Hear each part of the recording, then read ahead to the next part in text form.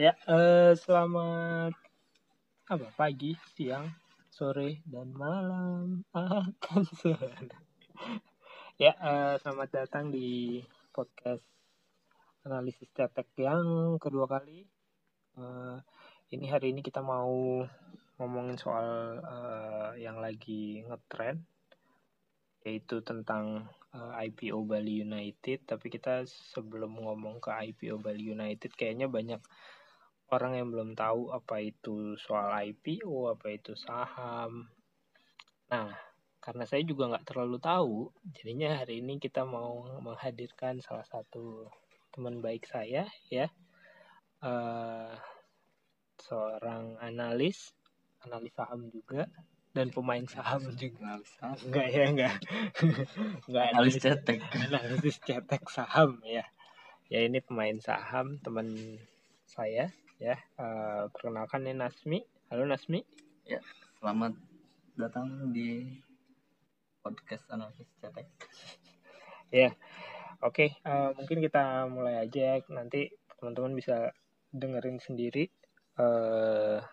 hasil dari obrolan kita ini soal IPO. Jadi mungkin sebelum masuk ke dalamnya dari IPO Bali United ini dan seperti menguntungkan nggak sih, ya,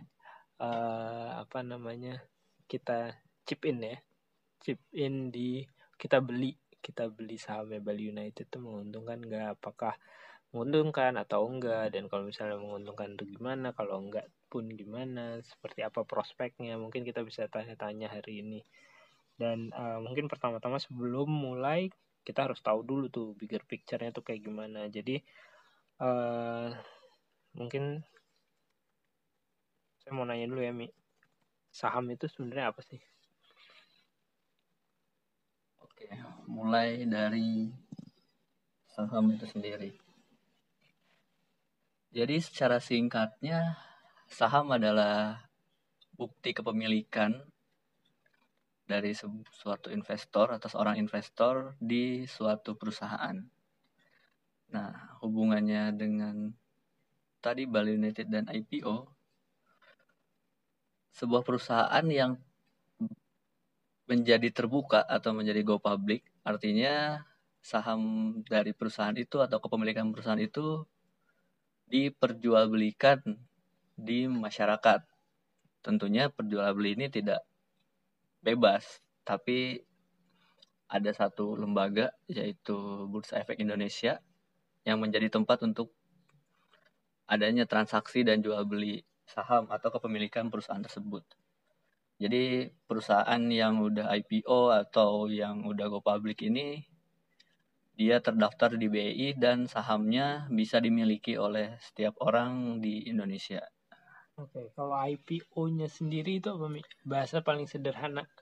IPO itu adalah singkatan dari Initial Public Offering.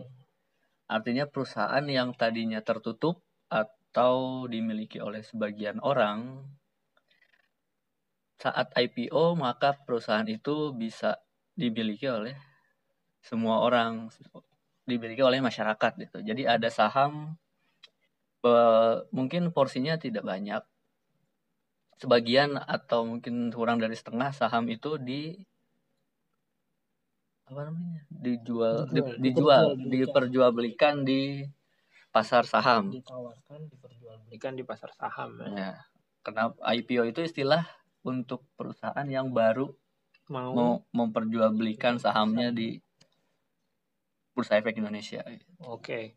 Kalau misalnya terkait saham sendiri, saham itu kan kadang bisa naik, kadang juga bisa turun. Itu sebenarnya kenapa sih? Atau faktor-faktornya apa aja sih sebenarnya gitu loh, supaya kenapa dia bisa naik, bisa turun? Secara singkat sebenarnya jual beli saham itu sama dengan jual beli barang di pasar. Itu hubungan dengan supply and demand gitu. Jadi saat orang minat belinya tinggi atau secara tidak langsung demand-nya banyak, maka harga saham itu akan naik. Karena ada power buy atau kemampuan beli yang tinggi, maka sahamnya akan naik. Di sebaliknya, saat saham atau suatu perusahaan itu memiliki kecenderungan untuk dijual atau ada power sell yang tinggi, maka sahamnya atau harga sahamnya juga akan ikut turun. Oke, nah kalau misalnya terkait power buy dan power sell ini agak menarik ya, tapi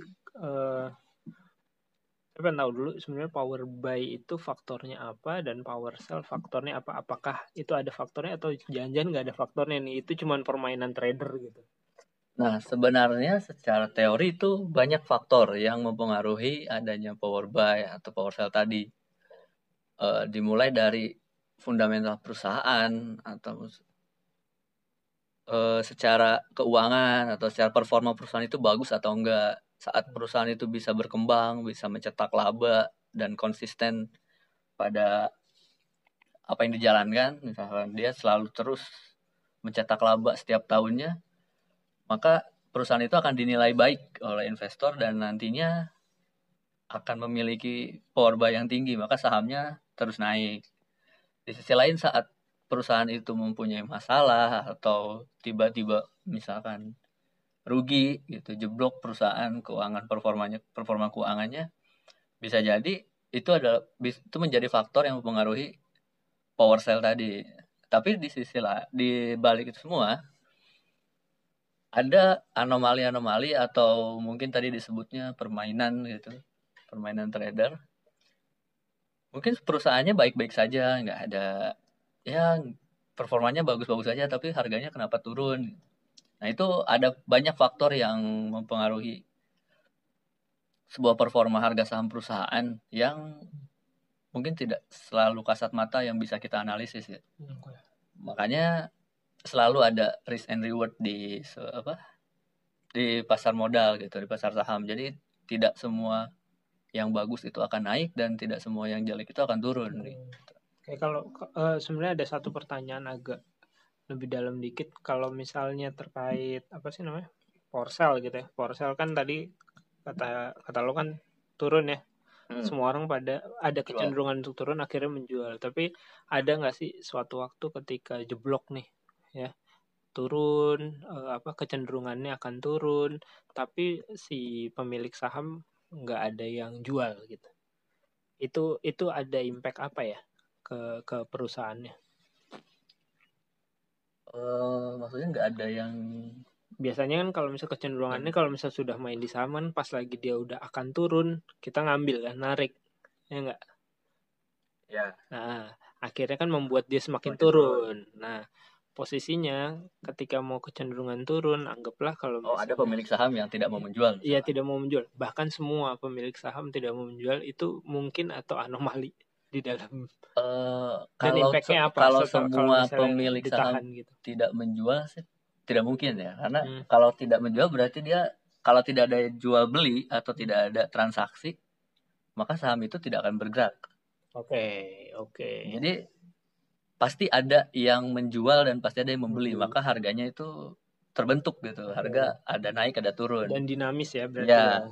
Nah, kalau tadi misalkan ada kecenderungan turun tapi ada beberapa mungkin pemilik saham yang tidak mau menjual, bisa jadi dia memang masih percaya pada perusahaannya masih bagus dan nanti harga akan mengikuti performa perusahaan lagi gitu. Jadi dia percaya bahwa nanti harganya akan rebound atau harganya akan kembali naik. Gitu. Mungkin itu hanya sentimen sesaat atau secara jangka panjang sahamnya tetap akan naik. Jadi dia masih percaya dan tidak mau menjualnya. Oke. Itu kenapa tadi gue tanya gitu sebenarnya,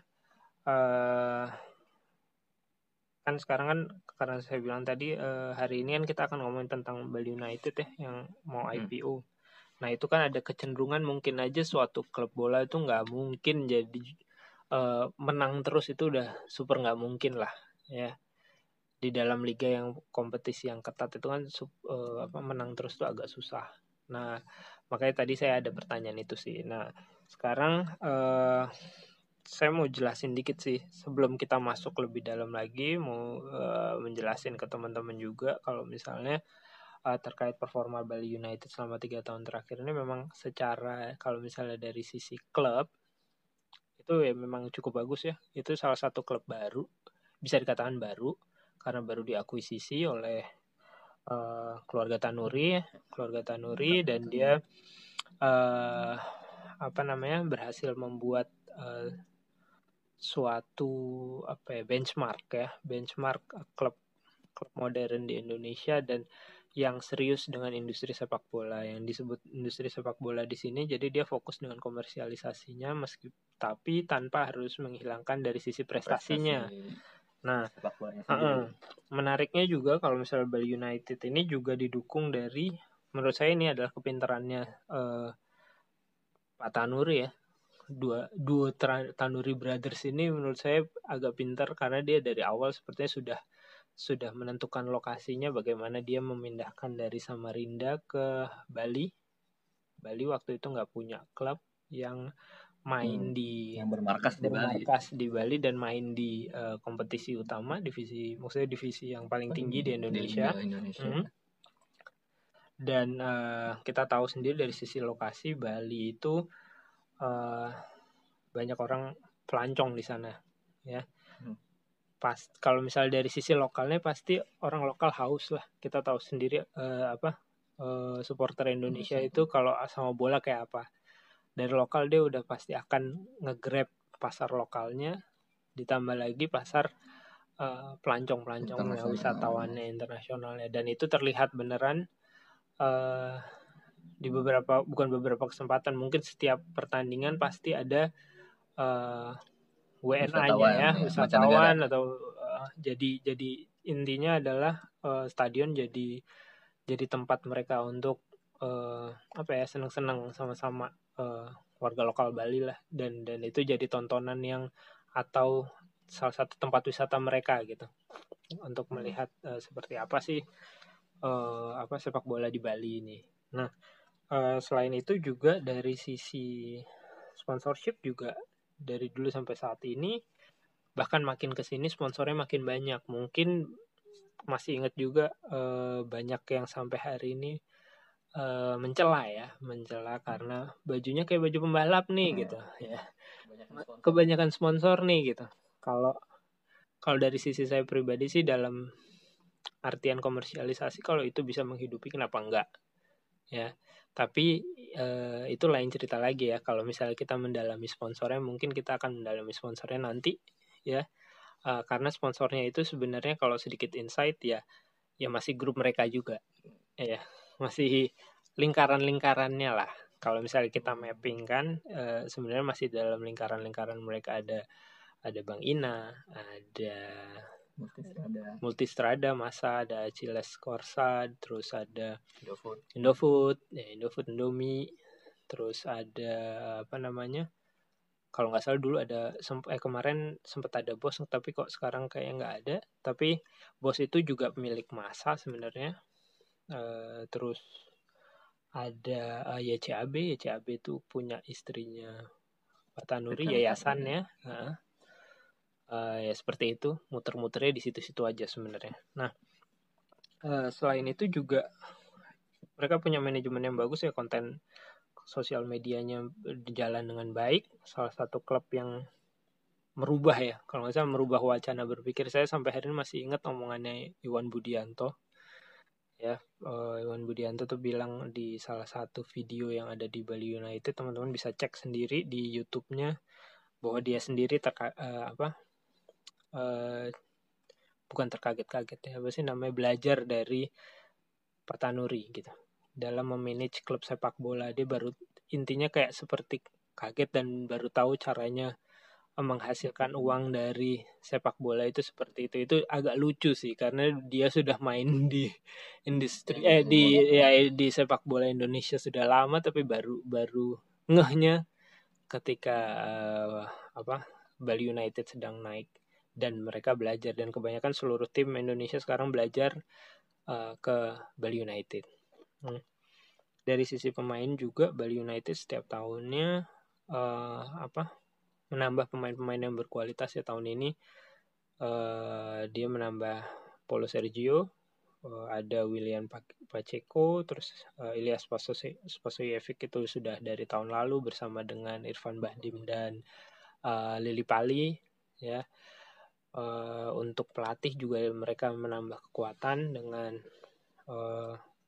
bantuan Teko dari Brazil ya, bersama dengan pelatih fisiknya ya dari Persija dulu, dua-duanya paket dari Persija, dan ada Gunawan Dwi Cahyo juga. Intinya dari sisi pemain sekarang makin lengkap. Nah 2 tahun lalu Bali United udah hampir juara, tapi belum waktunya. Nah sekarang kita bisa lihat saat ini susunan pemainnya sudah oke, pelatihnya juga sudah oke. Kita akan lihat dalam 31 atau 30 pertandingan ke depannya kayak apa hasilnya nanti. Nah, terkait hal ini sebenarnya dari apa ya, faktor-faktor tadi ya, itu kan faktor-faktor ya.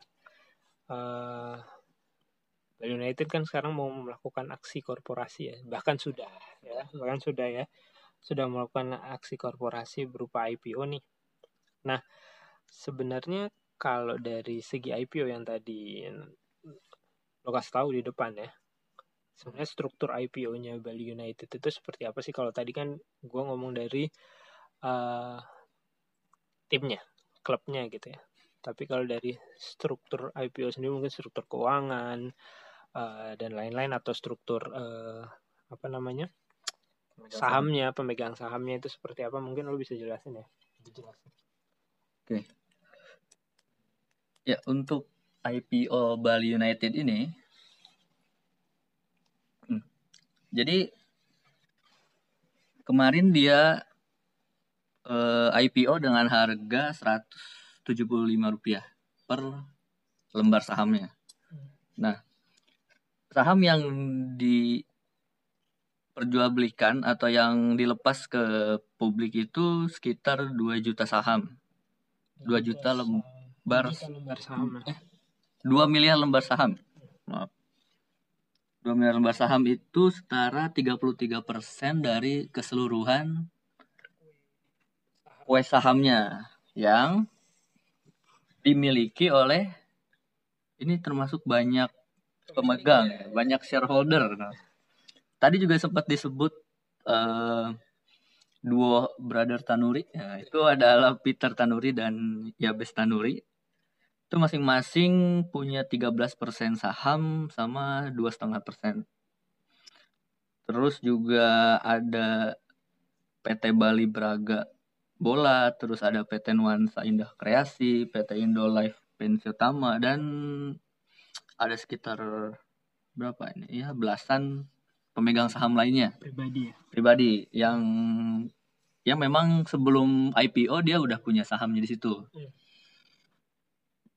Nah, IPO-nya sendiri ini digunakan si Bali United ini dia mendapatkan 350 miliar.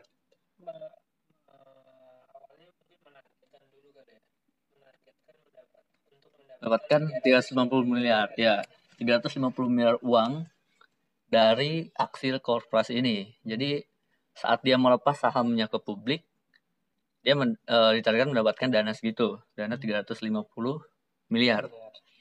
Nah, dari rilis yang didapat,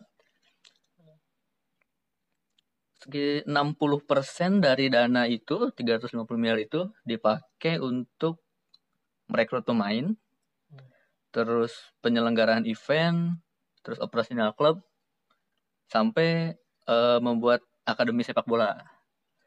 Nah, itu sekitar 60%. 20%-nya digunakan untuk pemodalan entitas anak atau anak perusahaannya. Jadi untuk teman-teman ketahui, Bali United ini satu perusahaan yang punya 4 anak usaha. Jadi nggak cuma Bali United atau PT Bintang Bali Sejahtera ini yang punya operasional perusahaan. Dia punya 4 anak perusahaan yang masing-masing namanya itu PT Kreasi Karya Bangsa, yaitu agensi dari sponsorship. Terus juga Radio Suara Bali Indah. Terus ada Bali Boga Sejahtera yang operasional kafe-kafe sama restoran mungkin yang terafiliasi dengan Bali United. Sama PT IOG Indonesia Sejahtera. Jadi 20% dari 350 miliar itu disalurkan ke empat anak perusahaan tadi. Terus sisanya sekitar 70 miliar ya. Ya, 170 miliar. Terus sisanya 20%, 19,1 tepatnya, itu digunakan untuk belanja modal atau capex. Itu untuk pengembangan fasilitas, terus juga perawatan di stadion, terus pengembangan latihan, fasilitas latihan dan akademi, sampai ekspansi dari outlet Bali United Store sendiri. Dan juga ini ada yang menarik, yaitu pengembangan pada teknologi informasi, yaitu pengembangan aplikasi. Jadi yang tadi sempat disebut bahwa Bali United termasuk yang getol atau gencar di sosmed gitu. Mungkin kedepannya Bali United juga akan meluncurkan aplikasi khusus Bali United gitu. Jadi khusus untuk fans yang memang mengikuti semua perkembangan Bali United, nanti mungkin akan ada satu terobosan baru gitu, yaitu pengembangan aplikasi dari dana yang didapatkan dari IPO ini. Jadi sebenarnya memang IPO sendiri, balik lagi ke tadi pembahasan di awal, IPO sendiri memang digunakan untuk sebuah perusahaan selain juga ekspansi ke publik, dia juga digunakan untuk mendapatkan dana segar untuk nantinya digunakan operasional atau akan ada ekspansi dari perusahaan tersebut. Oke. Kalau misalnya dari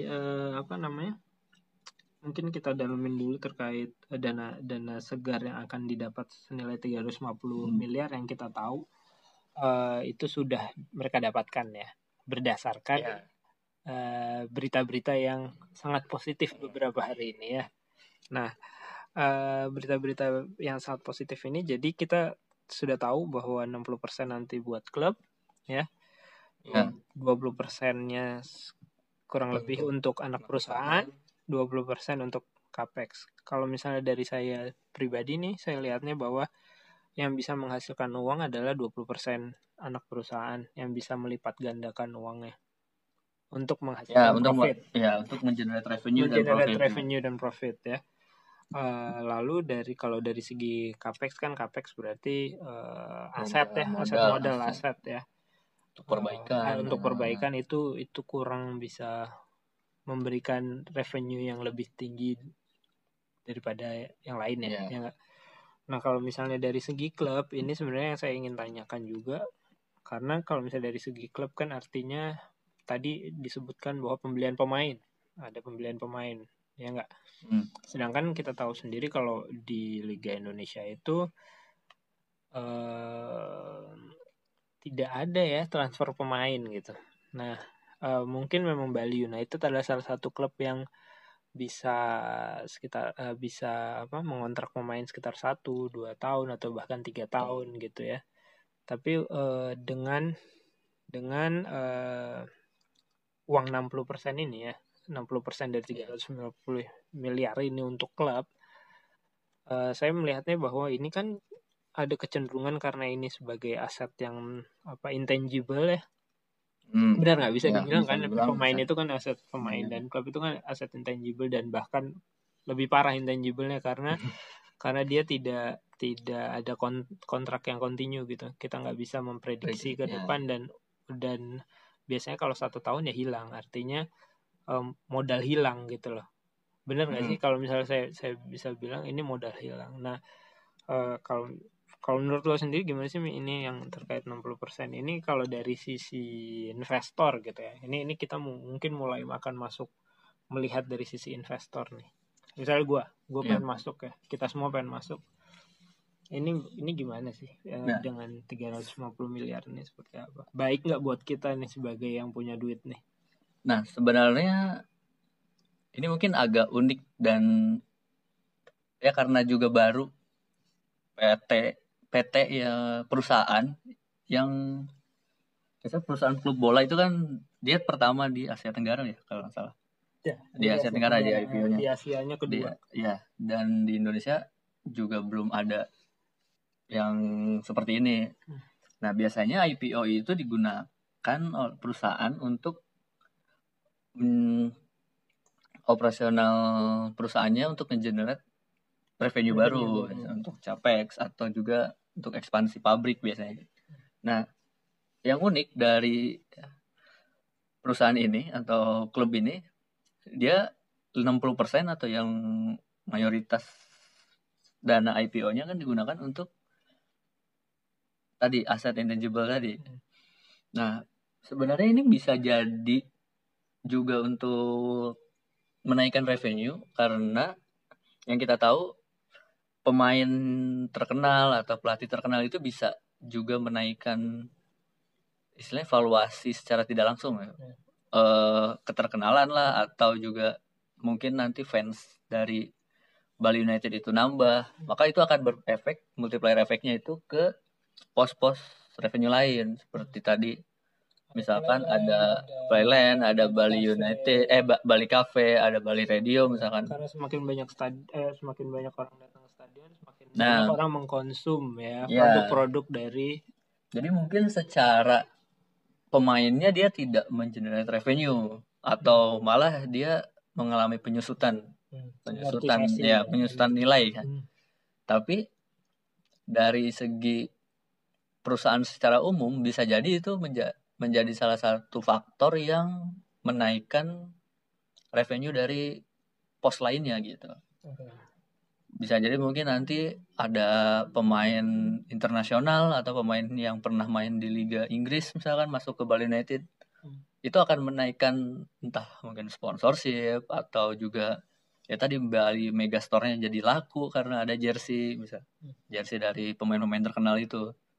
Gitu. Jadi mungkin ini salah satu strategi perusahaan untuk menaikkan revenue melalui aset intangible tadi, melalui pemain dan pelatih. Karena kalau mungkin pelatih dan pemain itu juga selain bukan trigger ya, pancingan ya. Ya, tapi selain juga untuk pancingan dan istilahnya tadi valuasi secara langsung, itu juga akan pemain dan pelatih itu kan salah satu istilahnya unsur yang paling berpengaruh untuk klub bola sebenarnya kan. Untuk dia melakukan permainan terus juga nanti untuk mengejar prestasi di Liga Indonesia gitu atau mungkin di kancah internasional gitu. Oke. Kalau berarti sebenarnya dari sisi ya kita nggak tahu perjalanan Bali United ke depan ya, tapi dari sisi pembagian keuangannya plannya dia sebenarnya positif ya. Ya, kita belum tahu sih memang karena apa namanya? Kalau misalnya berjalan dengan baik. Ya, jika memang di si liganya tetap berjalan dengan normal gitu. Biasanya di Indonesia kadang-kadang ada ya tengah-tengah dipotong lah, tapi ya tiba-tiba ada jadwal yang diubah lah atau apa, tidak bisa ikut international competition atau apa. Nah, ini sebenarnya 60% ini belum bisa kita kira-kira sebenarnya. Karena transfer pemain dan pelatih juga kan tidak bisa dilakukan setiap saat ya. Itu ada masanya gitu. Mungkin nanti di beberapa bulan ke depan akan ada transfer yang gede-gedean mungkin. Ini kan sekitar 200 miliar ya.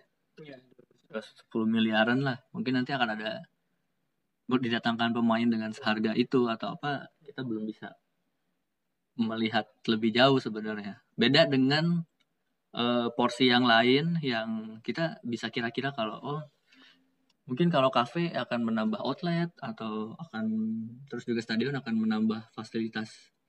Misalkan mau ada sistem tiketing yang lebih baik atau apa lah, itu kan lebih mudah untuk dilihat ya prediksi. Tapi kalau pemain kita harus melihat juga dinamika yang terjadi di liga gitu. Mungkin bisa jadi ada pemain yang tiba-tiba cedera lah atau apa, itu kan juga di luar ekspektasi gitu. Dari 300 apa namanya, jadi lupa tuh. Dari 350 miliar yang tadi itu, kira-kira itu digunakan untuk berapa tahun, atau apakah mungkin ini hanya setiap tahun mereka akan sebenarnya kalau kita buka ini Right issue. right issue atau Oh. Nah, di sini kalau melihat dari revenue dan rencana dari Lapco-nya, apa laporan keuangan ya. Di sini sih sebenarnya tidak disebutkan secara spesifik jangka waktu penggunaan dana IPO ini. Tapi biasanya memang untuk perusahaan yang melakukan IPO biasanya untuk jangka pendek sih biasanya. Karena apa namanya? Ini kan dana segar nih, jadi udah terplan nih mau untuk apa-apa gitu. Kalau misalkan nanti tidak menutup kemungkinan memang di tahun depan kalau ada lagi apa namanya transfer pemain gitu, bisa jadi karena sudah IPO, sudah ada di bursa, bisa jadi ya tadi melakukan right issue gitu, melakukan penawaran saham lagi. Jadi dia jual lagi sahamnya ke publik gitu untuk mendapatkan dana segar lagi. Tapi right issue itu tidak serta-merta juga istilahnya laku ya, karena kan ini dijual ke publik ya. Kalau misalkan performa perusahaan itu bagus, prestasinya juga oke, terus tadi kafenya laku lah istilahnya rame, ya mungkin tidak menutup kemungkinan di tahun depan atau kurang dari setahun pun bisa jadi Bali United akan melakukan aksi korporasi lain gitu. Nah, kalau tadi ngomong soal laku, nah ini sebenarnya ada pertanyaan yang ya kita lihat sendiri. Teman-teman harus tahu kita berdua nggak beli ya, nggak beli ya, tidak beli. Mungkin belum tapi tidak tahu. Sahamnya Bali United, tapi kita mengikuti dari hari pertama pembukaan sampai hari ini tadi pagi, dan kita lihat memang angkanya naik terus nih, Mi. Ya. Valuasi ya sebetulnya ya, bukan valuasi ya. Angka ya. Masih harga saham mungkin ya. Harga sahamnya naik terus lah. Pertama 175, terus ketika sudah dibuka dia langsung naik di angka 296 ya. Terakhir 296. Tahun kemarin 370. Ya, ditutup 370. Nah, pertanyaannya adalah apakah ini menandakan bahwa publik antusias dan melihat bahwa, atau bisa dibilang juga di sisi lain adalah laku, ini jualannya laku, atau ini hanya kalau misalnya di saham kan kadang ada disebut goreng-gorengan. Ya mungkin kalau gorengan ini terlalu fantastis bahasanya, tapi merupakan angka yang tidak wajar di pertama. Apakah dia akan menuju keseimbangan dulu, apakah ini akan naik terus atau malah dia turun? Oke. Sebenarnya mungkin harus dikasih catatan dulu ya, atau disclaimer gitu.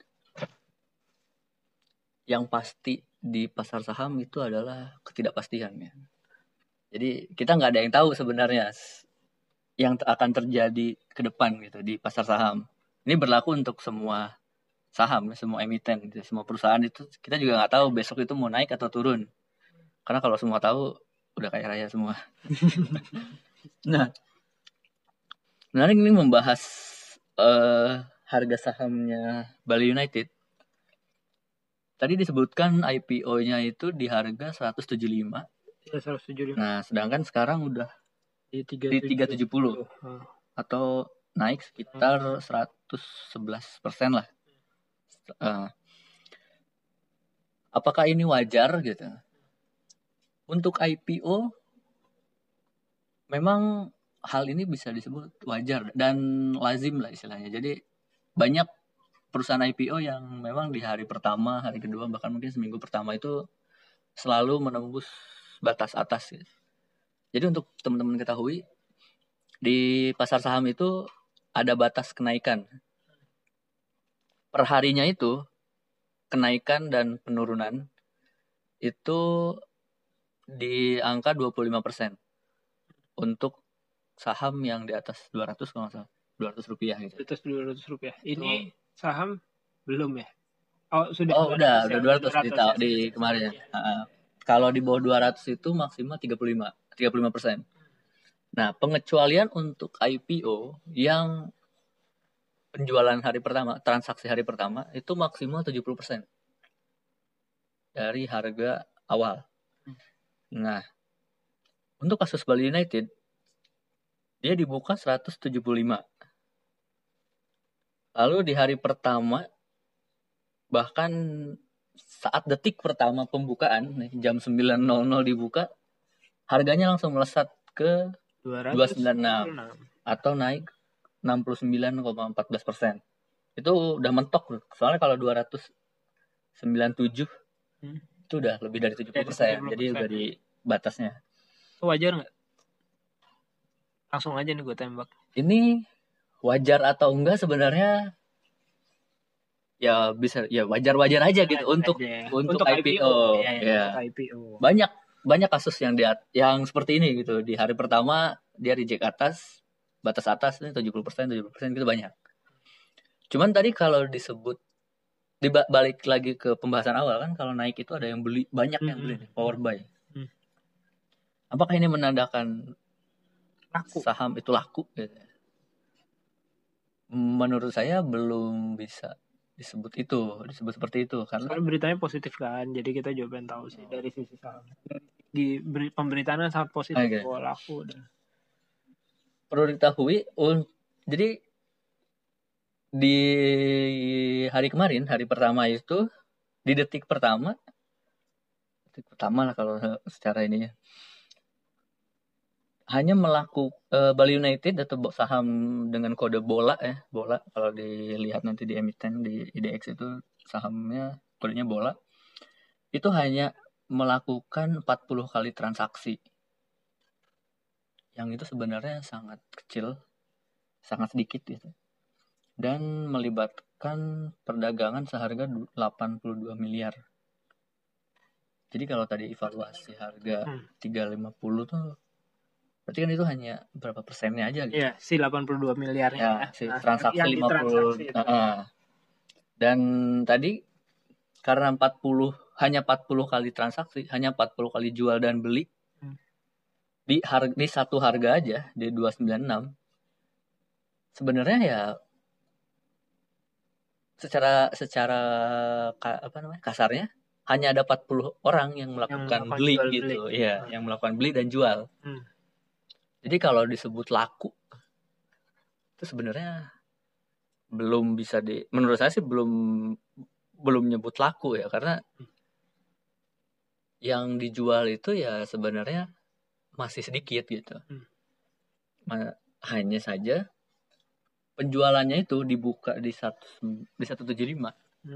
Tapi ada orang atau mungkin institusi atau broker lah, kalau kita disebutnya broker, itu melakukan transaksi hanya di harga 296. Jadi otomatis harganya akan naik ke situ gitu. Intinya gini, simpelnya gini, mungkin ada satu harga nih, kita apa ya, mungkin kambing lah istilahnya. Kambing itu harganya awalnya 1 juta gitu. Terus tiba-tiba ada orang yang, ini gue beli dah 50 juta gitu. Dan yang belinya itu 40 orang gitu. Dengan harga 50 juta semua. Jadi kan otomatis harga pasar di situ akan naik jadi 50 juta kan. Yang tadinya 1 juta. Itu berarti yang mulai adalah orang yang beli dulu. Iya. Oke. Nah, kalau yang mulai dinamika itu bisa dua sih. Bisa ada yang orang jual nawar 50. Terus ada yang beli, atau mungkin ada orang nawarin 50 terus ada yang beli, atau orang nawar 50 terus ada yang mau jual. Itu ya bisa dua-duanya gitu. Tapi yang pasti saham bola ini kemarin ditransaksikan hanya 40 kali di satu harga 296 gitu. Untuk perbandingan IHSG itu di hariannya itu ada sekitar 400.000 transaksi. 400.000 kali transaksi. kali transaksi. Ya, Sedangkan ini hanya 40. per 100. Ya, seberapa lah gitu. Nah, jadi kalau misalkan kita coba mungkin saham apa ya, Bank BRI misalnya. BRI itu ada sekitar 9.000-an transaksi dalam sehari. Itu baru kan, jadi banyak orang yang mau beli, banyak orang yang mau jual gitu. Jadi kan terlihat dinamika pasarnya yang memang terjadi gitu. Supply demand-nya ada gitu. Nah, kalau ini karena baru IPO, jadi sebenarnya belum terbentuk supply demand yang alami. Real ya. Iya, jadi ini baru masih ada di satu harga yang apa namanya? Yang terjadi di awal gitu. Jadi masih 40 transaksi itu mungkin masih yang punya di awal-awal aja. Oke. Nah, lanjut ke hari ini. Hari ini bola juga naik 25%. Karena tadi kan batas itu 25% ya. Selain IPO, karena IPO 70%, hari biasanya selanjutnya itu 25%. Hari ini naik 25% dengan transaksi yang juga naik di harga 167. Di jumlah transaksinya 167. Jadi mulai naik ya. Jadi mulai ada jual beli. Hanya saja jualnya itu hanya di satu harga. Tetap di satu harga. Di 370 gitu. Jadi saat pembukaan pertama jam 9.00 370 di harga tadi pembukaan harganya kan 296. Harga terakhir kemarin itu 296. Di pembukaan pertama hari ini sudah ada yang nawar 370. Nah, sudah ada yang langsung transaksi 370. Otomatis kan kalau ada yang mau beli di harga 370, dia akan terkalahkan dengan harga yang lebih tinggi kan. Karena sudah dibatas, jadi tidak bisa misalkan harusnya bisa di harga 372 kan. Tapi 25%. Jadi 370. Jadi karena itu ada orang mau beli 370 dan orang mau jual di situ. Tadi 167 orang, 167 kali transaksi. Belum tentu orangnya 167 sebenarnya. Ya mungkin hanya satu orang gitu kan, punya 2 akun ya, mungkin aja gitu. Tapi ya dia ada 160 transaksi intinya gitu. Dan akhirnya naik 25% itu di hari kedua Bali United. Nah, ini juga belum bisa merepresentasikan bahwa ada power buy atau ada power sell gitu. Belum ada power lah, istilahnya belum ada dinamika pasar yang terjadi di 2 hari pertama ini. Real ya, yang real. Ya, biasanya kan kalau udah diperdagangkan secara alami gitu lah istilahnya, setelah seminggu atau apa itu akan ada pergerakan harga di satu hari itu. Jadi kadang dia turun karena ada orang mau pada beli gitu. Kadang nanti bisa harganya naik karena orang mau pada beli, atau bisa harga turun di siang hari karena orang jual gitu. Jadi mungkin kalau dari segi harga dan minat beli itu sebenarnya belum tergambar sih. Ya mungkin saja setelah nanti 2 hari, 3 hari atau seminggu itu udah terbentuk dinamika jual belinya, supply demand-nya, mungkin memang masih bisa naik tinggi. Karena fansnya banyak, misalkan orang mau pada beli gitu, Bali United, banyak nanti akan membeli dan harganya naik. Atau bisa jadi ya yang punya sekarang ini karena dia punya 175, kan dia beli 175 ya di IPO, dia udah merasa 370 atau 400an itu udah cukup, jadi akan jual semuanya gitu misalkan. Maka terjadilah tadi power sell. Bisa jadi nanti turun lagi ke harga, mungkin di harga 300 dulu. Apalagi untuk yang pertama sudah ada di sana ya, itu kan lumayan tuh, berapa persen naiknya? Iya, sekitar 110 atau 120 gitu ya. 10%. Jadi udah balik modal istilahnya. Jadi bisa jadi harganya akan turun dulu. Itu lazim. Turun itu lazim dan natural ya. Iya. Itu yang disebut natural tadi ya. Ya, karena udah ada ya dinamika naik turunnya itu udah terbentuk di pasar gitu. Jadi tidak dikontrol oleh sedikit transaksi istilahnya. Jadi kayak gitu jangan kaget kalau misalnya Iya. di pasar saham kayak gitu jangan kaget. Tiba-tiba besok masih 25% naik. Besoknya 25% lagi gitu. Kalau masih berharap besoknya 25% lagi tapi tiba-tiba turun malah turun 25% bisa jadi. Gitu. Kalau turunnya dia langsung turun 25% atau sewaktu-waktu mungkin nggak dia turun sampai 60%, 70% langsung. Oh, enggak. Itu batas atas dan batas bawah itu ada. Ada juga. Batas bawah juga ada gitu. Jadi maksimal 25% sehari. Jangan kalau lebih dari itu mungkin kaget lah orang-orang gitu. Dan apa? Si penurunan itu karena udah ada batasnya, jadi kalau misalkan dia di satu hari itu udah 25%, dia akan ditutup, akan nggak bisa lebih rendah dari itu gitu. Ya paling lanjutnya besoknya kalau mau turun lagi gitu. Kalau enggak di hari itu juga bisa jadi mungkin kayak gini. Hari itu jam 10 jam 11 dia turun 25%. Tapi jam 1 jam 2 dia naik gitu. Bisa jadi. Itu yang terjadi di pasar saham gitu. Oke, kalau misalnya apa namanya? Dari kalau misalnya kita lihat dari revenue ya.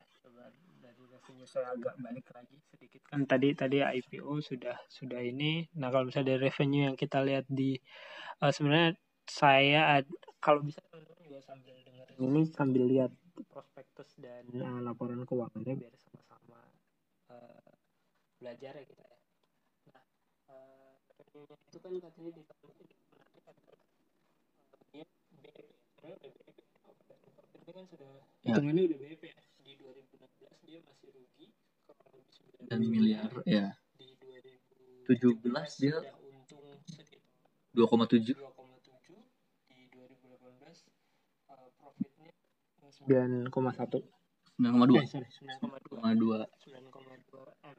Nah, itu operating profit. Operating profit artinya itu laba bersih ya? Belum. Bukan. Oh, laba operasional aja. Oke, laba operasional. Nah, dari ini kita bisa lihat net profitnya sendiri di 2018. Ini kita mulai ngomong 2018 aja. Apa namanya? Perusahaan sih kalau tadi dari operating profit terlihat ada pertumbuhan. Ya, pertumbuhan positif. Nah, kalau misalnya dari net profitnya sebenarnya kita bisa lihat juga tuh kalau di tahun 2017 misalnya ya, dari tahun 2017 dengan operating profit senilai 2,7 M ya. Ini 2,7 kan ya? 2,7 M. Dia net profitnya atau profit bersihnya ya, laba bersih ya. Laba bersihnya itu hanya 480 juta. Jadi sekitar berapa persen tuh ya dari itu? Sekitar 25% ya. Sebenarnya kalau kita mungkin sekarang bahas lebih detail atau lebih dalam ya. Lebih angka lah ya. Yang tadi kan mungkin ada beberapa pembahasan yang agak udah dari segi performa dan dari segi performa perusahaan sebagai klub bola gitu. Di liga atau dari prestasi lainnya. Ini udah menyeluruh nih ya. Udah ke bisnisnya nih. Ya, karena yang utama dari perusahaan go public itu memang sebenarnya performa bisnis, financial performance gitu. Mungkin kita nggak peduli atau investor mungkin ya ada yang mungkin nggak peduli, tapi sebagian atau sebagian besar itu nggak peduli tentang dia juara 1 atau dia menang berapa nol sih dari lawannya gitu. Dia menang derby atau apalah gitu, enggak. Bukan itu yang dicari, tapi bagaimana sebagai perusahaan dia tuh menghasilkan laba gitu, menghasilkan pendapatan yang nantinya dikonversi menjadi laba dan ujungnya adalah sebenarnya dividen untuk investor gitu. Karena investor kan dapat keuntungannya dari situ ya. Nah, menarik untuk membahas Bali United ini sebenarnya untuk dari segi revenue sendiri, pendapatan totalnya Di 2018 dia naik tinggi ya. lumayan naik tinggi, hampir 2 kali lipat 2 kali lipat dari 2017. 2017 itu revenue-nya 52 miliar. 52,6 miliar, terus di 2018-nya 115. Nah, tapi ya 2 kali lipat ya, 1%. Lebih. Tapi yang agak enggak ada yang 60 deh. Yang agak hampir 100%. misalnya masih kurang ini ya. Masih kurang bagus mungkin. Itu adalah cetak net profitnya. Jadi dari perusahaan yang melakukan usaha operasional dan menghasilkan pendapatan sebesar 115 miliar, net profitnya yang dicetak atau yang laba bersih di tahun berjalan itu di 2018 hanya 4,9 miliar. Dari operating profit. Jadi ini dari revenue. Jadi revenue 115 itu dia hanya pendapatan yang 115, laba bersihnya hanya 4,9. Jadi dari 115 laba bersih hanya 4,9. Itu kalau mungkin namanya net profit margin ya. Marginnya itu hanya 4,2%. 4,3, 4,26 ya. Apa yang menyebabkan ini? Gitu. Dengan revenue sebesar ini dan net profitnya hanya 4,3%. Ini memang terjadi karena beban operasional yang juga tinggi. Nah, di sini beban operasional itu ada pemain, terus juga yang paling besar memang pemain dan pelatih ya. Ada juga tentang soal stadion, sewa stadion atau pemeliharaan stadion, terus juga karena aset tadi ada kafe, ada restoran, itu juga termasuk beban untuk istilahnya pemeliharaan kafenya misalkan itu, terus atau maintenance ya biaya itunya juga besar. Nah, itulah yang membuat Bali United ini masih mencetak laba yang tidak terlalu besar untuk sebuah perusahaan di Indonesia misalkan, di yang go public lah. Tapi untuk sepak bola mungkin dibandingkan, saya juga nggak tahu sih untuk di luar ya, karena yang untuk di luar Bali United maksudnya seperti Persib atau Persija. Tapi yang mungkin ini 4,5 atau 4,9 tadi itu sudah termasuk besar mungkin dibandingkan perusahaan sejenis ya. Biasanya memang biasanya untuk memilih sebuah perusahaan bagus atau enggak gitu di IDX atau di Bursa Efek biasanya dibandingkan dengan perusahaan sejenis gitu. Apakah perusahaan konstruksi dengan konstruksi atau perusahaan bank dengan bank gitu. Kalau misalnya kayak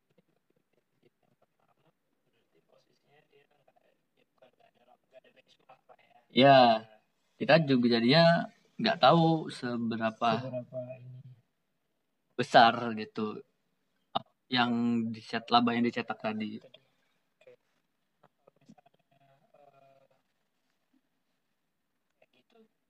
Ini cuma wanti-wanti aja ya, maksudnya namanya juga orang, kita nggak tahu yang bukan main lah ya, yang menitipkan atau berinvestasi saham di Bali United ini teman-teman yang sudah lama berkecimpung di dunia ini atau enggak. Tapi kalau misalnya dengan angka 4 miliar tadi net profit, berarti ada kemungkinan juga bisa aja waktu tidak ada pengembalian dividen. Oh ya, untuk dividen tadi yang saya dividen itu sebenarnya hasil dari imbal hasil ya. Imbal hasil dari modal yang kita sertakan gitu loh. Karena kita udah invest dengan membeli sahamnya, maka selain tadi kita mengharap dari kenaikan harga ya, kita juga bisa mendapatkan revenue atau mendapatkan keuntungan dari dividen. Jadi saat kita menyatakan modal ke suatu perusahaan, perusahaannya mencetak laba itu nanti dibagikan sesuai porsi kepemilikan. Jadi kalau punya sahamnya banyak di suatu perusahaan dan perusahaannya bagus, mencetak laba, dan di rapat umum pemegang saham itu, ya labanya akan diatribusikan ke dividen, ke pemilik saham. Nah, itu kita akan dapat. Nah, untuk nilai yang tadi 4,5 miliar ya, gitu ya, 4,5 atau mungkin ya 4,9 ya.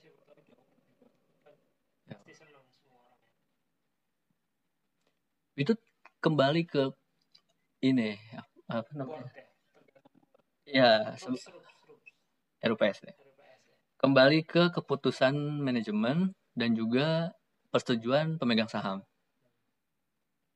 Jadi dengan nantinya misalkan ada laba yang ya bisa kita katakan mungkin 2019 nggak jauh, misalkan naik 5 atau 6, itu nanti dirapatkan gitu, dimusyawarahkan ke bagaimana. Terkait musyawarahkan ini kan berarti kan di dalam rapat umum pemegang saham Ya.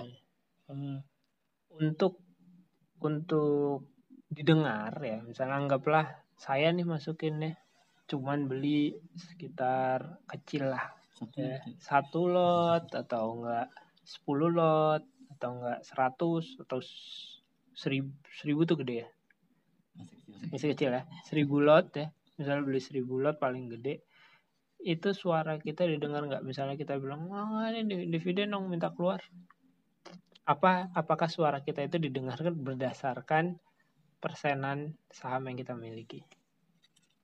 Ya, mungkin itu kayaknya ada di ADART atau istilahnya apa ya, pedoman itulah si perusahaan.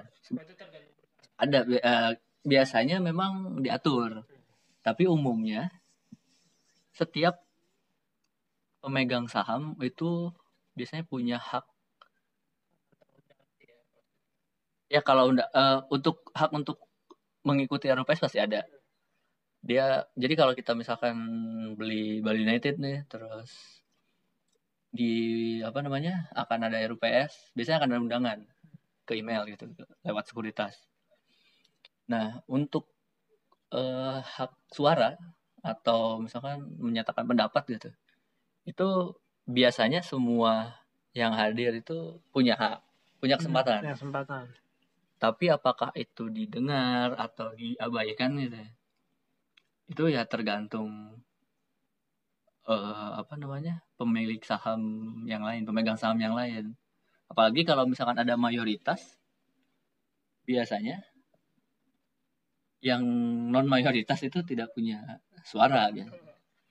Nah, uniknya mungkin menarik di Bali United ini, komposisi saham publiknya itu 30%. Atau mungkin dominan dibandingkan yang lain-lain ya. Iya. Ya, Payabes dan Papiter itu 30 deh. 13 ya, 16. 13 atau 16 lah, belasan.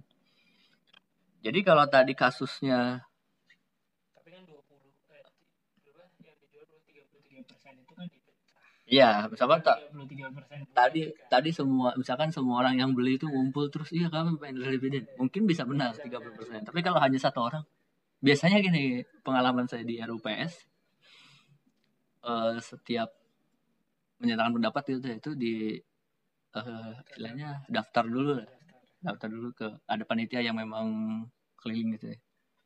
Nah, nanti oleh membawa acara gitu ya, disebutkan nama kita sama disebutkan kepemilikan sahamnya. Gitu. Jadi ya kalau cuma 0, sekian persen tuh, ini siapa nih? Mau nanya apa?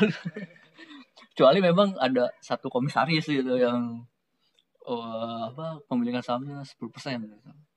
Saat dia tidak setuju dengan aksi korporasi, misalkan ya tahun depan kita akan jual stadion misalkan, manajemen bilang gitu, tapi ada satu orang yang udah 16% atau apa bilang saya nggak setuju gitu. Nah itu masih bisa debatable tuh biasanya. Ada musyawarah tadi entah voting atau apalah. Tapi kalau misalkan porsinya kecil gitu, apalagi cuma satu lot tuh cuma dapat makan siang aja sama merchandise. Itu terima aja udah. Biasanya nggak ada apa namanya. Jarang juga sih orang mau ngomong biasanya ya. Jarang orang mau ngomong karena udah tahu dia. tahu diri lah. Anda tidak punya pengaruh apa. Tapi memang menarik. Apakah kita bisa dapat dividen ya gitu ya dari angka yang hanya 4,5? Mungkin pengalaman lo gimana dengan main-main kecil dapatnya berapa? Dividen sih pernah, tapi tadi revenue-nya tuh termasuk gede sih waktu itu. Revenue besar. Ya di satu emiten lah gitu. Triliunan lah itu. Dan biasanya memang tidak semua tidak semua laba itu dijadikan dividen. Pasti ya. Ya, bisa untuk modal, bisa untuk bayar utang mungkin, bisa untuk apa namanya? Beli aset atau apa lah gitu. Atau ada ekspansi atau apa. Itu bebas, bisa banyak pilihannya. Nah, apalagi mungkin di Bali United kalau nanti RUPS-nya menjelang transfer pemain gitu. Ya laba sekian kita beli David Beckham misalnya atau siapalah gitu. Itu masih mungkin. Jadi bisa jadi nih nggak dapat dividen, atau kalau misalkan udah hura-hura nih udah punya pemain udah banyak lah atau udah jago semuanya, semua bagi dividen bisa juga. Tapi ya itu udah kalau tergantung ya, dan juga laba itu biasanya nggak cash. Maksudnya labanya mungkin 4,9. Tapi yang udah cash itu biasanya mungkin hanya baru 4 miliarnya misalnya. Karena 400-nya karena sisanya mungkin masih dalam bentuk piutang lah atau apa gitu. Itu juga salah satu faktor yang bisa pengaruhin dividen gitu. Nah, kalau misalnya tadi saya sepanjang ngomong tadi masih ingat terkait salah satu sumber revenue dari Bali United ya. Salah satu yang besar itu kan sumber revenue-nya dia itu dari komersialisasi ya. Boleh lihat prospektusnya. Nah, sorry yang tadi. Ini turun. Naik. Nah, kita lihat dari bisnis modelnya ya. Bisnis modelnya revenue stream-nya dia itu paling besar dari seluruhnya itu. Mungkin banyak yang belum tahu ya. Di sini bisnis modelnya Bali United itu paling besar adalah komersial, 54,9% ya. Revenue-nya dari komersial. Terus 29,7% dari subsidiarisnya dia, dan 10,2% dari league revenue sharing, artinya dari liganya. Terus 4,4% dari match day, berarti dari pertandingan, ya, berarti tiket, ya. Dan 0,3% itu dari usaha menjalankan akademi, ya. Dan 0,5% dari manajemen stadium atau pengelolaan stadion. Artinya komersial ini yang paling besar 54,9%. Saya agak pengen tahu komersial apaan sih nih, gitu. Komersial, setelah kita cari tahu, komersial itu adalah sponsor ya. Boleh lihat lagi nggak yang itu? Turun dikit di bawah komersial. Nah, komersial itu sponsorship, merchandising, product licensing, itu upcoming-nya nanti, sama own medianya mereka sudah jalan, dan kalau nggak salah dia akan bikin TV sendiri selama 6 jam, tayang 6 jam untuk program-programnya. Nah, ini terkait sponsor tadi. Kan kita tahu ya, sponsornya ini banyak ya. Tapi secara nilai itu gimana ya? Tapi kalau kita lihat memang sponsorship-nya di tahun 2018 itu nilainya 33 miliar. Benar nggak sih? Saya bacanya benar nggak? Nilai sponsorship mereka itu, yang kita baca itu Indofood, Masa, Smart, sama Bank Ina ini totalnya 33 miliar pendapatan revenue-nya. Benar nggak? dari sektor komersialnya, sponsornya. Ya. Ini mungkin lebih detail dari yang pembahasan sebelumnya yang hanya membahas revenue, laba gitu. Ini pendapatan secara Komersialnya itu yang ya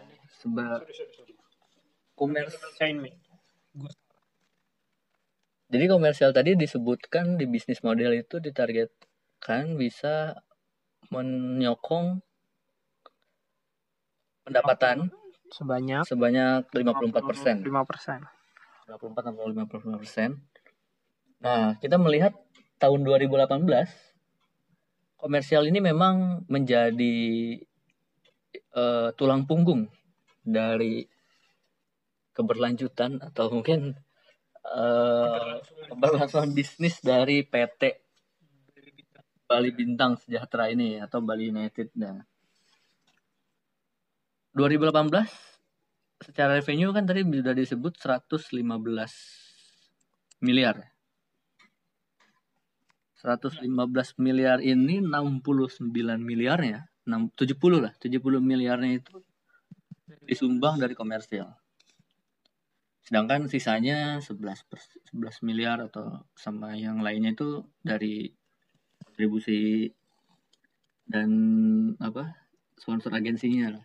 Sport agensi yang jadi ini bedain antara sponsor di Bali United-nya sama sponsor di agensi olahraganya. Karena dia punya agensi olahraga yang juga menyediakan sponsor untuk orang-orang gitu ya, untuk klub-klub lain. Nah, kita mungkin lebih detailnya itu akan membahas komersial dari si Bali United sendiri. Nah, jika dilihat lebih jauh, komersial ini disokong dari sponsorship beberapa perusahaan. Nah, mungkin kalau yang udah jadi fans Bali United atau yang sering lihat pertandingannya, di bajunya itu kan ramai banget ya. Tadi udah disebutkan juga ada Indofood, ada Bank Ina, ada Aciles Corsa. Nah, semua itu memang tercatat di laporan keuangan kebetulan ya. Jadi Indofood itu yang paling depan ya. Ditaruh di paling depan itu dia menyumbang 17,5 miliar dari Indofood aja nih nilainya. Terus yang tadi Aciles, Corsa itu dari PT Multistrada. Dan selanjutnya yang besar lagi itu ada Smart Telkom atau Smartfren ya. Kalau di bajunya itu 5 miliar sama Bank Ina Perdana. Itu sekitar 3,5 miliar. Nah, jadi total ada 4 perusahaan besar yang lebih dari 10% dari pendapatan. Ini perusahaan-perusahaan yang memang sponsornya besar aja gitu yang dicatat, itu sekitar 33 miliar. Nah, sebenarnya menarik melihat komposisi perusahaan-perusahaan ini. Mengingat tadi Peter Tanuri. Peter Parker. Peter Tanuri. Peter Tanuri itu juga punya saham atau pemilikan di PT Multistrada Sarana atau dengan kode massa. Juga dia punya kepemilikan di Bank Ina. Jadi sebenarnya beberapa perusahaan-perusahaan ini juga tercatat di ini, kalau di laporan keuangan itu namanya pihak terafiliasi. Jadi pihak terafiliasi itu adalah perusahaan lain di luar perusahaan Bali United yang memiliki pihak terkait atau pihak afiliasi itu yang memiliki istilahnya pemegang saham yang ujungnya tuh sama gitu. Orangnya sama gitu. Jadi ini sama-sama punyanya Pak Tanuri itu. Itu memang orangnya Pak Tanuri ya? Iya. Gue belum ngecek sih. Tapi orangnya kemudian memang Pak Tanuri. Iya, karena salah satu direktur dan komisaris atau direktur saya lupa. Itu memang Pak Tanuri. Pak Tanuri. Jadi dan dia kan termasuk 13%-an tadi ya. Ya. Itu masih besar gitu. Kedua terbesar. Nah, jadi kalau dilihat revenue-nya itu masih disokong atau masih ditopang lah istilahnya oleh perusahaan-perusahaan yang terafiliasi gitu. Jadi istilahnya uangnya itu ya dari uang kantong kiri masuk kantong kanan, masuk kantong celana. Jadi secara revenue mungkin ini istilahnya kalau tadi kantong kiri dan kantong kanan, mungkin kalau dari segi bisnis itu nggak ada masalah juga ya sebenarnya. Nggak ada masalah. Tapi ini mungkin juga sarana untuk promosi ya. Sarana promosi dari perusahaan apa ini? Ya, brand. Jadi bukan mungkin si Multistrada ini yang punyanya Pak Tanuri tadi juga. Oh ya, gue mau promosiin Corsa, gue mau promosiin sebagai biaya promosi. Nah, daripada jauh-jauh nih kemana-mana dealnya, mendingan ya ini Bali United udah sponsornya, udah main di Liga Utama, terus juga fansnya banyak kemana-mana. Nah, itu bisa jadi oh iya punya ada merek Estiles loh, ada merek Corsa loh gitu. Itu sih intinya istilahnya apa ya? Kerjasama aja lah, kerjasama antara perusahaan. Terlepas memang di belakangnya ya profesional ya, meskipun orangnya mungkin itu aja, tapi kan mungkin jauh dari secara kita kalau lihat dari sisi perusahaan itu profesional ya memang itu beda perusahaan. Walaupun sudah disebutkan juga di sini itu adalah pihak terkait itu. Dan ini menarik ada Indofood Sukses Makmur ini kalau di saham di indeks itu INDF kalau mau lihat itu juga mempunyai keterkaitan tapi memang tidak secara langsung. Karena kalau dilihat di sini di Bank Ina Perdana itu ada pemegang komposisi pemegang sahamnya itu ada dari punyanya Peter Tanuri juga, terus ada grup Salim di situ, tapi tidak secara langsung ya. Itu pun terlihat juga di daftar ya. Jadi namanya perusahaan dan juga yang punya anak banyak ya tidak menutup kemungkinan memang terjadi transaksi atau afiliasi seperti ini gitu. Mungkin ini bukan terlibat ya, itu pemberitahuan aja kalau misalnya sisi saham itu tadi ya, kita setiap perusahaan itu butuh diversifikasi saham ya. Diversifikasi usaha yang akan membantu mereka meningkatkan revenue-nya mereka pribadi masing-masing. Jadi mungkin seperti kayak tadi pun anggapannya ada terafiliasi ya, dekat dengan keluarga dan lain-lain, tapi kalau kita lihatnya dalam porsi perusahaan itu sah-sah saja dan dia melihat mungkin ada impact positif buat pendapatannya si perusahaan itu, makanya mereka akan chip in di sana gitu ya. Karena ujungnya adalah tujuan utama, mungkin tujuan akhir lah dari setiap transaksi ini gitu kan. Tadi saat Multistrada atau Indofood masuk ke Bali United itu tidak lain adalah untuk mendapatkan keuntungan kedua perusahaan itu. Indofood dapat revenue dari nantinya gitu, dari brand awareness yang meningkat, dan juga Bali ya otomatis dapat suntikan dana gitu dari sponsorship itu.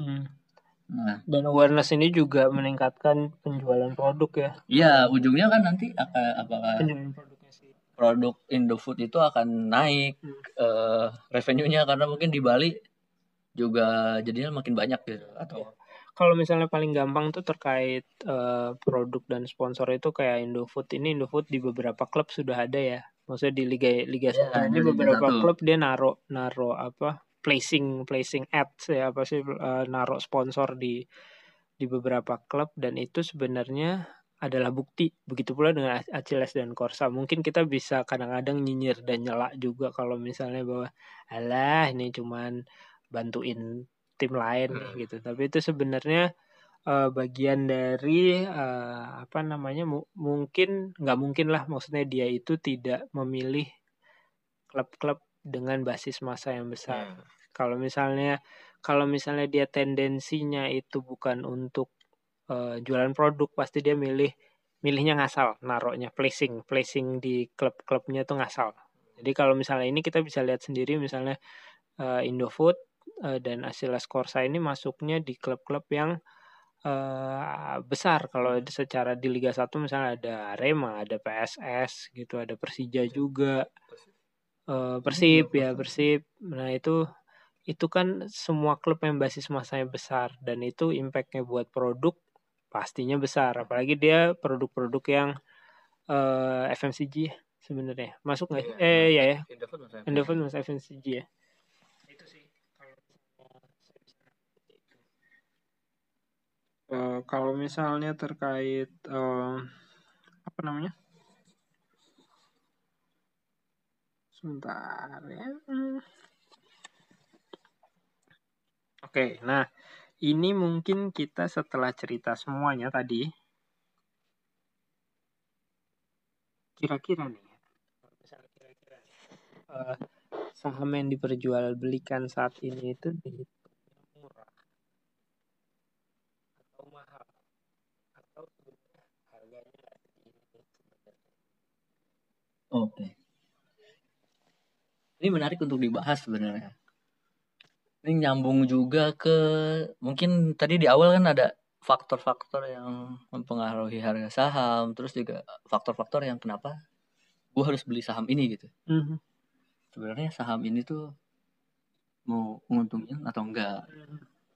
Atau selain itu sebenarnya dari segi investor saham kita juga bisa melihat atau menilai sebenarnya saham ini tuh kemahalan gak sih gitu.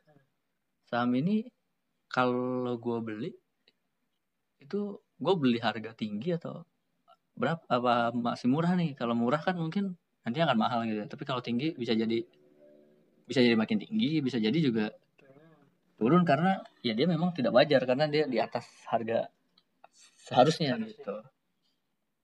Nah, untuk Bali United sendiri sebenarnya ini agak gimana ya, dari segi harga saham kalau kita lihat statistiknya biasanya tuh harga saham itu ada beberapa rasio atau indikator lah istilahnya, indikator yang menyebutkan atau menentukan bahwa harga saham itu udah kemahalan atau malah masih murah nih gitu. Nah, kita mulai dari namanya adalah book value atau nilai buku per saham. Nilai buku per saham itu sebenarnya harga nilai dari satu saham terhadap modalnya. Jadi sebenarnya saham ini mewakili berapa harga satu sahamnya itu sebenarnya harusnya berapa sih gitu. Nah, di Bali United sendiri kalau kita lihat data-data ini, saya lihat data-data di RTI ya, RTI Co ID. Mungkin nanti teman-teman juga ada yang mau akses gitu untuk mengecek sendiri. Di harga di book value-nya itu dia di harga Rp20 sebenarnya. Rp20. Iya. Tapi yang terjual kemarin itu, tapi dia berani menjual di harga 175. Sebenarnya nggak masalah kan ya, tapi itu kan nggak ada masalah. Tidak ada yang melarang gitu mau dijual 1.000 kalau emang laku tuh nggak apa-apa gitu. Hanya memang ini sebagai pembanding bahwa nilai buku atau nilai modalnya itu sebenarnya per sahamnya itu cuma 20. Gitu. Nah, biasanya harga ini indikator ini dipakai untuk melihat harga sahamnya ini kemahalan atau kemurahan gitu. Karena kalau ngelihat struktur perusahaannya itu ya sebenarnya satu lembar sahamnya itu harusnya Rp20 gitu Iya. harganya. Iya. Tapi yang ini per akhir 2018 ya. Iya. Mungkin bisa jadi Di 2019 sudah naik yang modalnya makin naik atau apa lah gitu, makin ada banyak pemasukan atau apa, itu bisa jadi berubah juga karena biasanya rasio-rasio seperti ini dilakukan per quarter biasanya. Nanti mungkin laporan keuangan akhir Juni di kuartal kedua itu bisa jadi ada perubahan gitu, ada perubahan struktur modal atau apa. Nah, tapi yang di sekarang itu masih di harga tadi Rp20 per harga sahamnya. harga sahamnya. Mungkin ini akan berubah nantinya. Jadi kalau dilihat 370 di harga terakhir di hari kedua itu rasionya 18 kali. 18 kali apa tuh?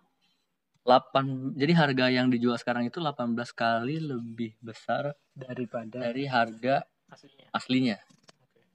Nah, apakah itu wajar? Bisa wajar, bisa enggak sebenarnya. Jadi banyak perusahaan yang memang dihargai lebih tinggi karena melihat perusahaan itu udah bagus kok gitu. Gue berani kok beli perusahaan dengan harga berkali-kali lipat dari harga aslinya gitu. Itu yang ngasih penilaian siapa ya? Kalau untuk penilaian untuk apa suatu saham yang baru IPO gitu. Yang memberikan nilai ini cocoknya 175 nih misalnya kayak Bali United. Kalau misalnya lihat dari data RTI ini kan 20 tapi kalau itu sebenarnya 75 dari perusahaannya sih. Perusahaan itu melakukan penawaran.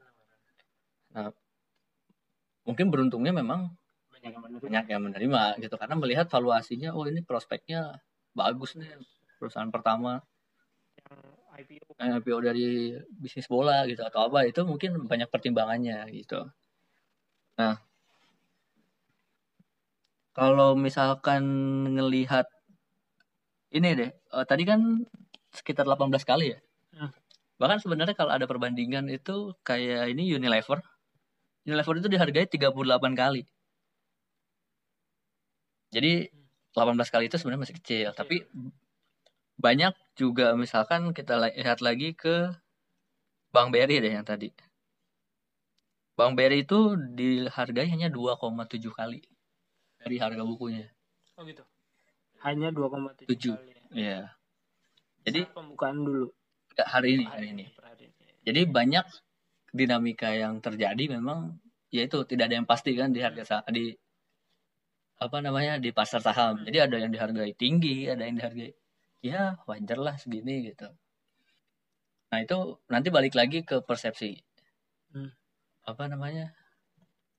persepsi investornya sendiri gitu. Jadi kalau misalkan dengan harga segini tapi perusahaannya konsisten mencetak laba terus berprestasi, ya bisa jadi nggak cuma 18 kali gitu, besok mungkin kayak Unilever gitu bisa 38 kali gitu, bisa harganya jadi 1.000 walaupun tadi book value-nya masih 20 gitu.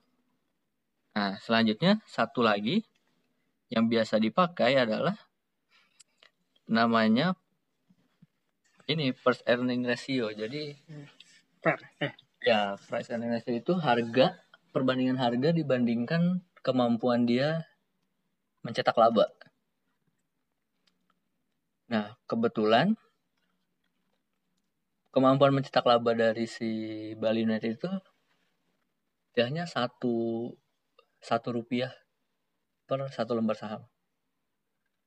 Jadi kalau harganya sekarang 370, berarti dia dihargai 370 kali lebih besar dibandingkan kemampuan dia mencetak laba. Dibandingkan kemampuan mereka mencetak laba bersih. Nah, untuk perbandingan kembali lagi di IHSG itu pair-nya atau jadi harga IHSG nih secara keseluruhan itu 15 kali dari rata-rata kemampuan mencetak laba Ini 370 70. kali. Artinya Memang ini dihargai sangat tinggi gitu. tinggi. Nah, ini juga sama dengan tadi book value ya, atau nilai buku. Bisa jadi memang harganya yang tinggi karena mahal gitu, karena kemahalan, atau memang harga ini tuh udah wajar gitu. Harga ini bahkan mungkin masih murah dengan prospek yang dijanjikan oleh Bali United ke depan gitu. Jadi banyak yang bisa pertimbangkan lah istilahnya. Tapi untuk dilihat dari kasat mata atau mungkin kasarnya lah gitu. Jadi memang harganya sudah termasuk tinggi jika dibandingkan dengan teman-temannya di HSG gitu lah. Bisa jadi mungkin kecenderungannya bisa jadi akan kembali ke marwahnya istilahnya. Jadi harga aslinya gitu. Kecenderungan mungkin di beberapa hari atau bahkan tapi nggak sehari 2 hari atau dalam beberapa minggu gitu. Biasanya nanti akan masuk ke keseimbangan harga baru gitu. Jadi euforia IPO yang udah naik ratusan persen tadi bisa jadi nanti akan melambat, tidak harus, karena gini, kalau naiknya naiknya mentok terus nih 25% tiap hari, itu juga nggak bagus. Itu nanti disuspend sama BI. Malah ini kok naik terus gitu, nggak boleh. Maksudnya tuh nanti akan ada apa ya namanya, peringatan gitu dari BI. Ini kok naik terus nih, nggak ada apa nih gitu. Jadi saham yang naik terus juga itu nggak bagus gitu.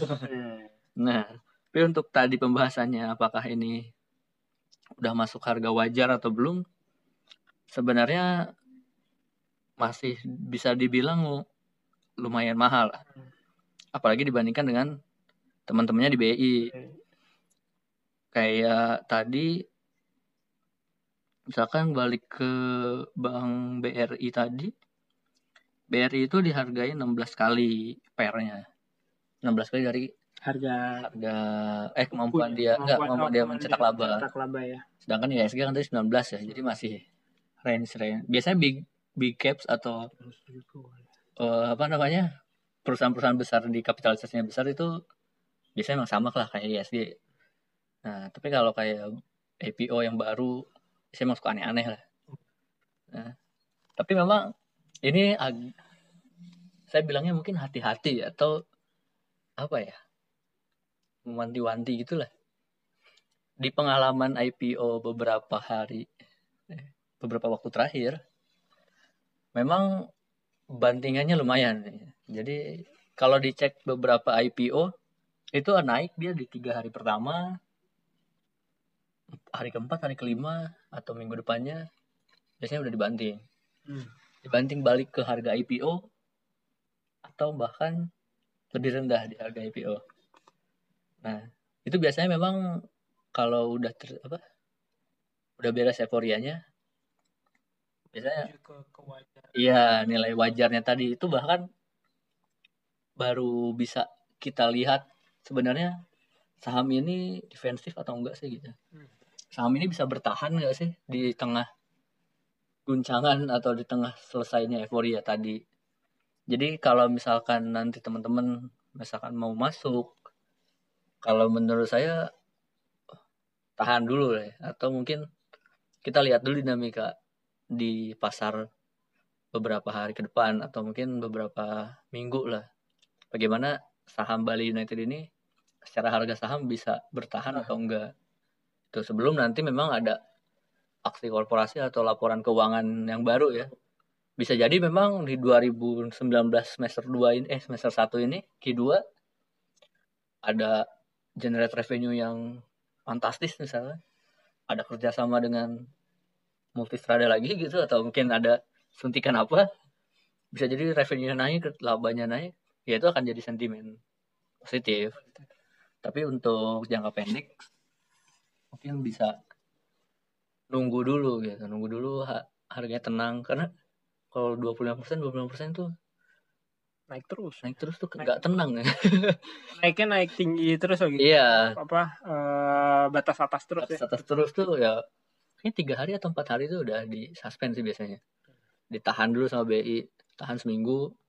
Habis itu ada keterbukaan informasi dari segi manajemen gitu, dari sisi manajemen. Ya ini karena ada goreng-gorengan. Kalau nggak ini karena wajar atau apa lah, itu biasanya ada statement dari manajemen. Habis itu harganya dibuka lagi, terus nanti entah melambat atau slow down dulu, baru nanti gerak lagi. Jadi ya kita menarik sih ngelihat bagaimana perusahaan yang digadang-gadang menjadi apa ya, perusahaan yang prospektif gitu. Karena kalau saya lihat memang dari dibandingkan teman-temannya yang lain yang IPO nih di tahun ini, di beberapa bulan ini, yang paling ramai kayaknya memang Bali United. Dan pemberitaannya positif semua ya. Iya. Karena memang banyak prestasi sebelumnya, prestasi yang memang nggak bisa dibandingkan sih. Entah itu apa, IPO pertama di Asia Tenggara atau terus klub bola yang bisa mengenerate revenue atau apapun. Ini menjadi sentimen positif dan euforia IPO sih. Tapi ya namanya sentimen itu tidak bertahan lama. Iya, betul. Yang bertahan adalah bagaimana kemampuan dia mengenerate revenue sih. Menghasilkan revenue, menghasilkan laba. Jadi kalau memang dia konsisten, ya nanti harganya akan naik sendiri kok. Gitu. Oke, berarti thank you. Mungkin ada yang mau ditambahin dulu? Cukup dulu ya. Mungkin sedikit summary aja tadi yang diomongin Nasmi terakhir itu, saya rasa itu intinya. Jadi kalau misalnya teman-teman nanti ini kalau misalnya di pemberitaan positif yang kita dengar, ini adalah klub pertama dan yang akan menjadi stimulan bagi klub-klub lainnya ya.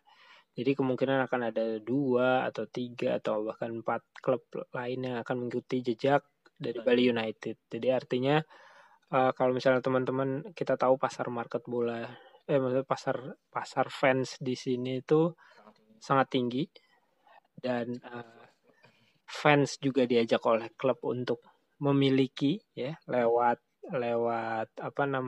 pembelian saham.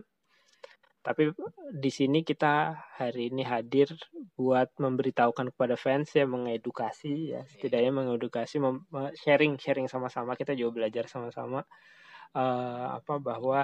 bahwa yang intinya itu yang disebutin dari Nasmi tadi. Terlepas harga itu tinggi, terlepas dia berafiliasi dengan siapa dan lain halnya, intinya adalah kalau misalnya kita mau masukin saham, itu adalah bagaimana kita harus melihat bagaimana dia mengenerate revenue-nya itu bagus atau enggak, karena itu impact-nya ke uang yang teman-teman akan masukkan. Nah, jadi itu yang harus sangat-sangat dilihat ya. Dan juga mungkin perlu dicek juga laporan keuangannya. Jadi jangan sekali-sekali kalau kita mau wanti-wantinya, jangan sekali-sekali baca prospektus doang. Ya, prospektus doang dan pemberitaan positif. Ya, kadang pemberitaan positif itu kadang terlalu positif. Nah, jadi kita harus agak punya curiosity yang besar gitu. Jadi kita pokoknya yang positif banget jangan percaya dulu. Kita harus tabrakin dulu dengan yang hal-hal yang ingin kita tanyakan terus gitu. Nah, kalau misalnya sudah ada pertanyaannya, kita bisa cari jawabannya. Kalau sudah ada cari jawabannya, kita bisa kalau misalnya hari ini mungkin teman-teman bisa dibantu sama kita gitu ya. Untuk melihat ke depan gimana mungkin prospek industri sepak bola di Indonesia, akan banyak klub yang akan masuk melantai di bursa. Dan itu yang dari saya yang bisa saya bilang summary-nya adalah lihat gimana kemampuan mereka untuk mengenerate revenue ya, artinya bisnisnya tuh seperti apa. Kalau misalnya nggak bisa mengenerate revenue, mau harganya murah sekalipun jangan. Nah, ini juga tadi menyambung bagaimana banyak akan menjadi stimulus ya atau pancingan untuk klub-klub lain. Sebenarnya ini lebih menarik memang kalau ada lawan istilahnya benchmark pembandingnya. Jadi dengan dua perusahaan di sektor yang sama bergerak di sektor yang sama gitu ya, dengan pasar yang sama, itu kita bisa membandingkan gitu sebenarnya mana sih yang lebih baik untuk menjalankan revenue dari segi bisnis, terus bagaimana mereka menggait sponsor itu, apakah yang tadi memang pihak-pihak terkait atau terafiliasi aja, atau memang dia bisa membuat pihak lain yang di luar afiliasinya bisa masuk untuk membuat untuk masuk sebagai sponsor. Nah, kita doakan mungkin memang lebih banyak perusahaan-perusahaan atau klub-klub lain yang bisa melantai di bursa. Jadi pembahasannya nanti mungkin akan ada pembahasan yang head to head gitu. Head to headnya nggak cuma statistik menang kalah atau statistik umur pemain gitu. Tapi kita statistik bisnis, bagaimana utangnya, bagaimana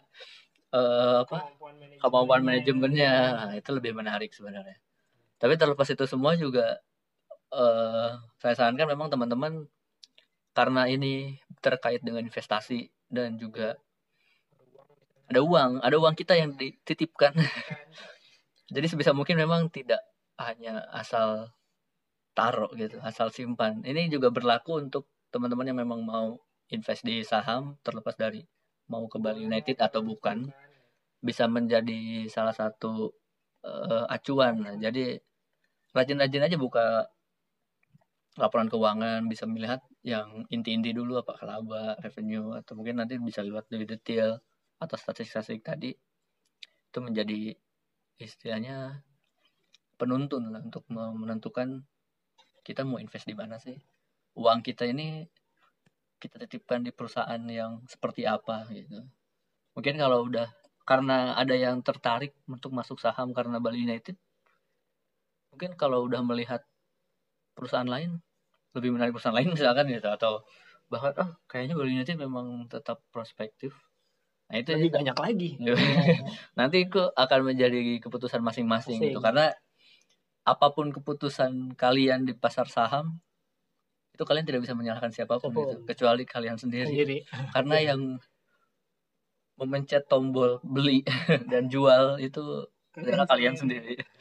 Walaupun kalian baca berita dari mana, dengar dari analis mana, keputusan tetap ada di tangan kalian, di jari kalian. Jadi jangan pernah menyalahkan siapapun di pasar saham, karena juga tidak ada yang pasti. Jadi mungkin semua omongan tadi bisa salah, atau mungkin ya bisa jadi ada yang benar gitu. Jadi ini hanya sebagai referensi untuk melihat pertimbangan aja gitu, biar ada satu sisi yang memang membicarakan dari sisi fundamentalnya, sisi lainnya gitu. Tidak hanya euforia IPO yang ya kita rasakan memang lumayan ramai di hampir di semua ini ya, kayaknya sosial media atau juga berita itu masih ramai.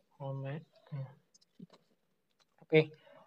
Mungkin ya ini karena ini bahasan baru ya. Mungkin juga teman-teman kalau misalnya nextnya bingung atau apa, atau mau butuh solusi kita mungkin ya, kita bisa panggil kita ya dengan harga yang wajar dan menarik, kita bisa bantu. Karena semua akan kembali ke harga wajar ya. Mungkin itu aja. Ini waktunya sudah jam berapa, Nasmi? Ini sudah jam. Teman-teman sudah bosen mungkin mendengar suara kita nih, udah hampir 1 jam 40 menit. Tapi meskipun panjang, kita harapkan bisa ngasih tambahan ilmu juga buat teman-teman. Ingat nggak, seperti yang kata Nasmi, nggak hanya Bali United, tapi ini bisa dipakai di mana aja ya. Mungkin dari kita itu dulu. Sampai ketemu di edisi selanjutnya ya, bersama kita berdua ya. Mungkin kita nanti kita set seperti apa bentuknya, Mi. Nanti kita ketemu lagi di episode selanjutnya. Sampai jumpa. Jangan lupa follow dan tanya, bisa langsung tanya ke kita ya. Dan kalau misalnya ada yang mau dibantu silakan kontak kita aja. Kita terbuka sekali ya, Jakarta, Surabaya, Bandung. Gampang, bisa diatur itu. Ya. Oke, itu aja. Selamat pagi, siang, sore, malam. Terserah kalian mendengarkannya kapan. Dah, ciao.